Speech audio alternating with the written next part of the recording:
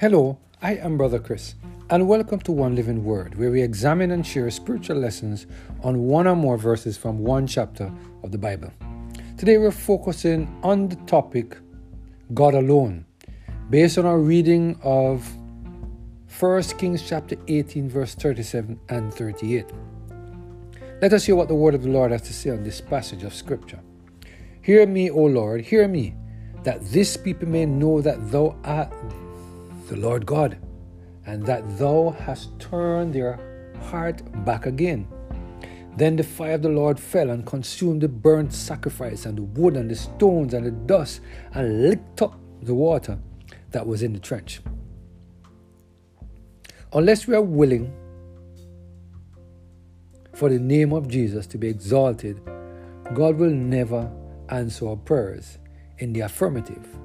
And as we just read in 1 Kings 18, verse 37 to 38, we saw that God answered Elijah's request because Elijah exalted the Lord. Here we see Elijah giving a specific reason for the altar to be consumed. Elijah wanted the altar to be consumed so that the people would know that the God of heaven was the true God. At no point was Elijah focusing on himself.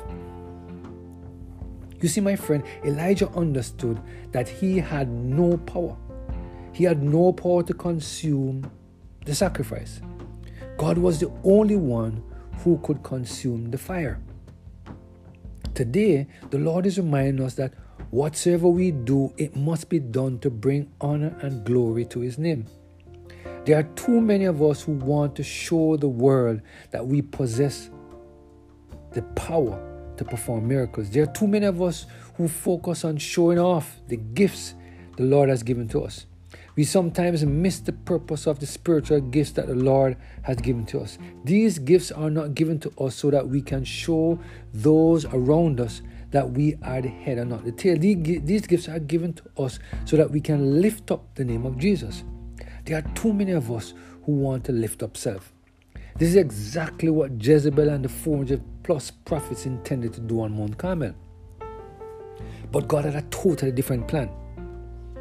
You see, my friend, God wants to rescue the people from the negative effects of idol worship. This challenge between Elijah's God and the God of Baal would be a perfect opportunity for God to demonstrate again to His people who was a true and living God. Matthew Henry, in commenting on this passage of Scripture, he said the following, and I quote, "He then solemnly addressed himself to God by a prayer before His altar, humbly beseeching Him to turn to ashes His burnt offering and to testify His acceptance of it. His prayer was not long, for he used no vain reputation, nor thought he should be heard for his much speaking.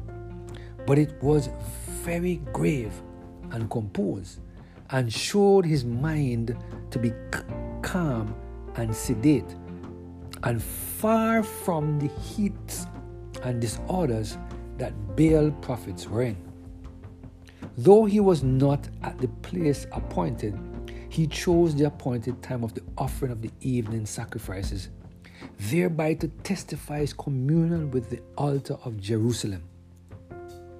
Though he expected an answer by fire, yet he came near to the altar with boldness and feared not that fire. He addressed himself to God as the God of Abraham, Isaac, and Jacob, acting both on God's ancient covenant and reminding people too of their relation both to God and to the patriarchs.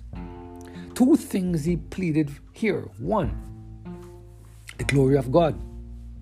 Lord, hear me and answer me, that it may be known that thou art God in Israel, to whom alone the homage and devotion of Israel are due, and that I, thy servant, and do all that I have done, am doing, and shall do as thy agent at thy word, and not to gratify any humor or passion of my own.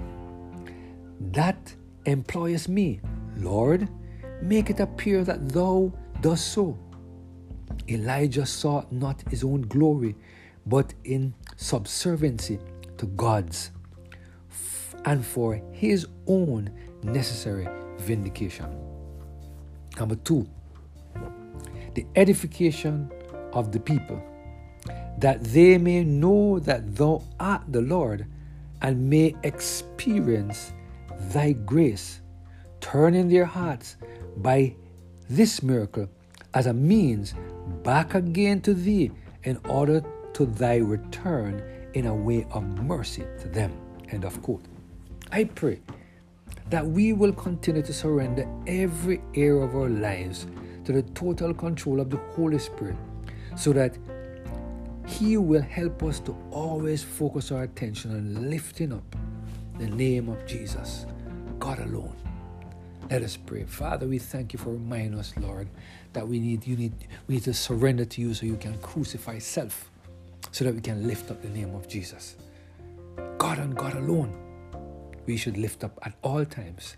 Thank you for this reminder through the story of Elijah on Mount Carmel, we pray. Through Jesus Christ, our Lord. Amen.